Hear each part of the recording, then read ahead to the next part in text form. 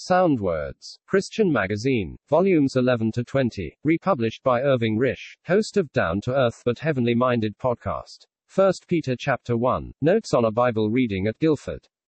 Like the epistle to the Hebrews, this epistle was written to believers among God's earthly people, but to those dispersed among the nations, strangers and sojourners, as we also are, in this world. The epistle to the Hebrews was evidently written in view of the impending destruction of Jerusalem with all its material religious attractions.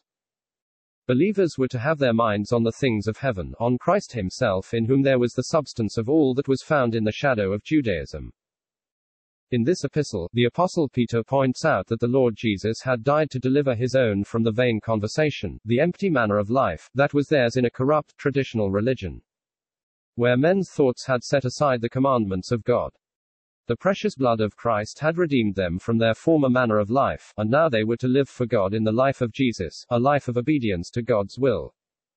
Though scattered in heathen lands, they were God's chosen people, and not now for blessing on earth but for heavenly blessing. They had known the privilege of being the elect of Jehovah, and also what it was to be discerned as not my people. Now they were the elect of God the Father as foreknown of him, and thus blessed in relation to God's counsels.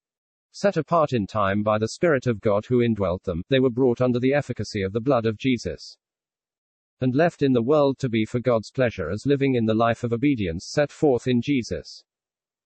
The children of Israel were acquainted with blood sprinkling. Moses sprinkled both the book and all the people. Moreover, he sprinkled with blood both the tabernacle and all the vessels of the ministry. Hebrews chapter 9 verse 19 and 21.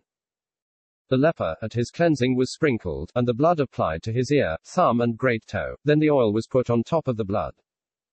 At his consecration the priest had the blood of the offering applied, then the blood and the oil mingled and sprinkled upon him.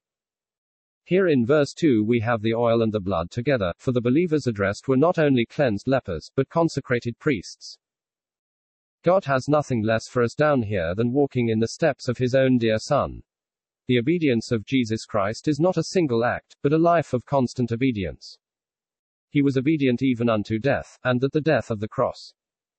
Israel failed grievously as regards the obedience of the law, and God is not seeking from us any legal obedience.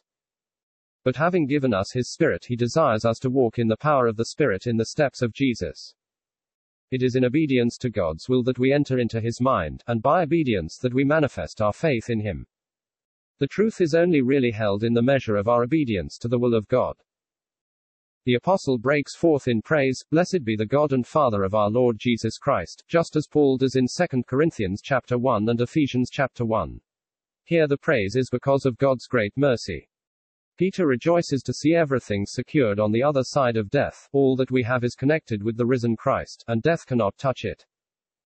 Israel's inheritance was on this side of death. They corrupted and defiled it and in consequence lost it. God has given us a heavenly inheritance that cannot be corrupted or defiled. In Ephesians we go up and look down upon the inheritance, upon all that we shall share with Christ in the glory of the coming day. Here as pilgrims and strangers we look up to all that is ours in heaven. While we wait for the inheritance, we are kept by the power of God. But faith lays hold of this divine power, the only thing that can preserve us from all the evil of the world through which we pass. Soon we shall be delivered entirely from the present scene, from all the evil of the world, from all the breakdown, failure and ruin of the church. And this through the salvation that is ready to be revealed in the last time.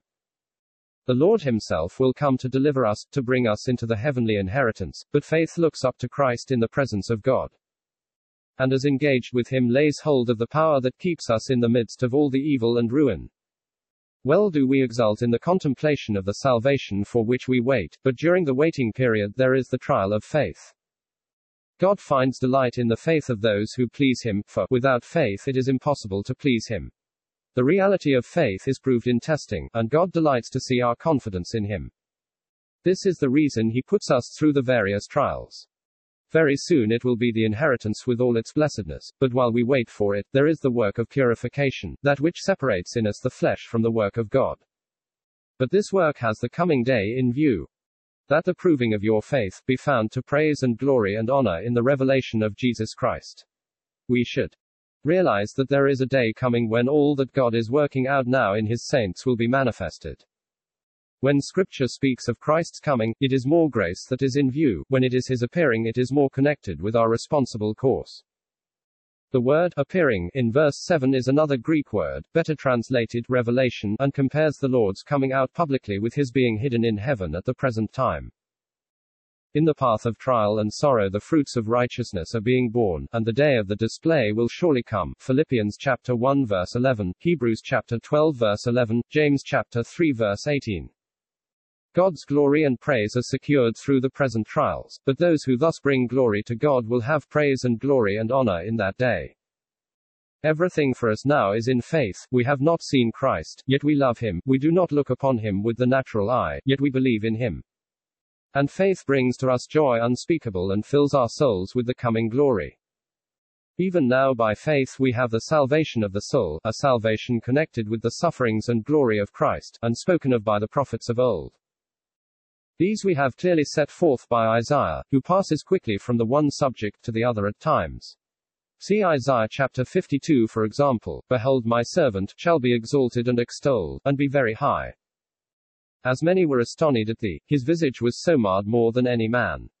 So shall he astonish many nations, kings shall shut their mouths at him. See also Isaiah chapter 53. The prophets, desiring to know of these things, searched their own writings to find them out, only to be told they were for a coming generation, not for themselves.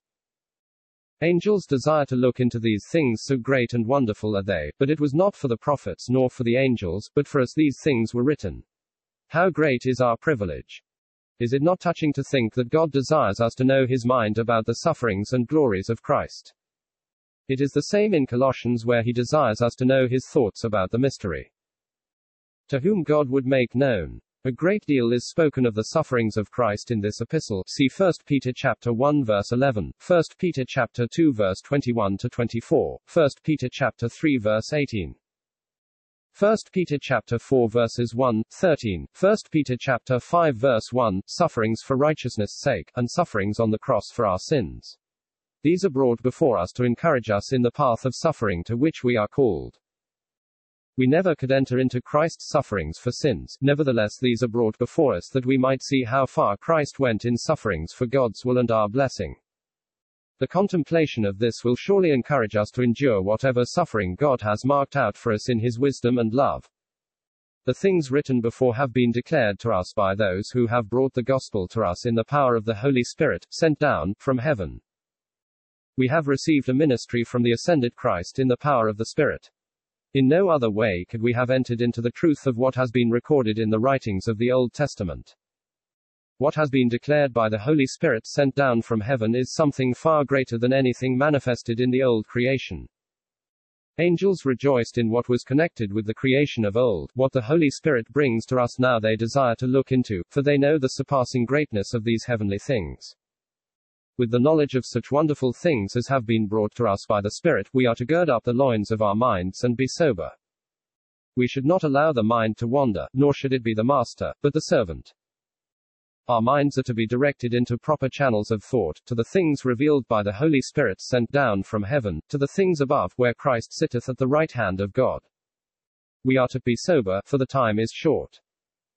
We have seen that faith is tried in view of the day of revelation of Jesus Christ. Verse 7. Now we learn of the grace that is to be brought to us in that day.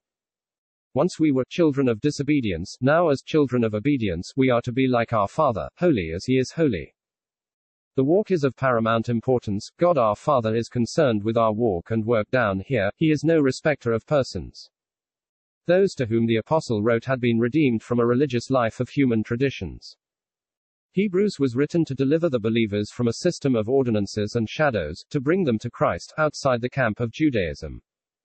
Peter tells them that what they had been connected with was an empty manner of life, the product of their fathers' traditions. Nor had they been redeemed by the half shekel of silver, demanded of old, or of anything greater in value in the eyes of men, but with what was of infinite value in the sight of God. The precious blood of Christ. He was the true Paschal Lamb. Israel's lamb was taken on the 10th day and kept till the 14th day. God's lamb was foreknown before the foundation of the world.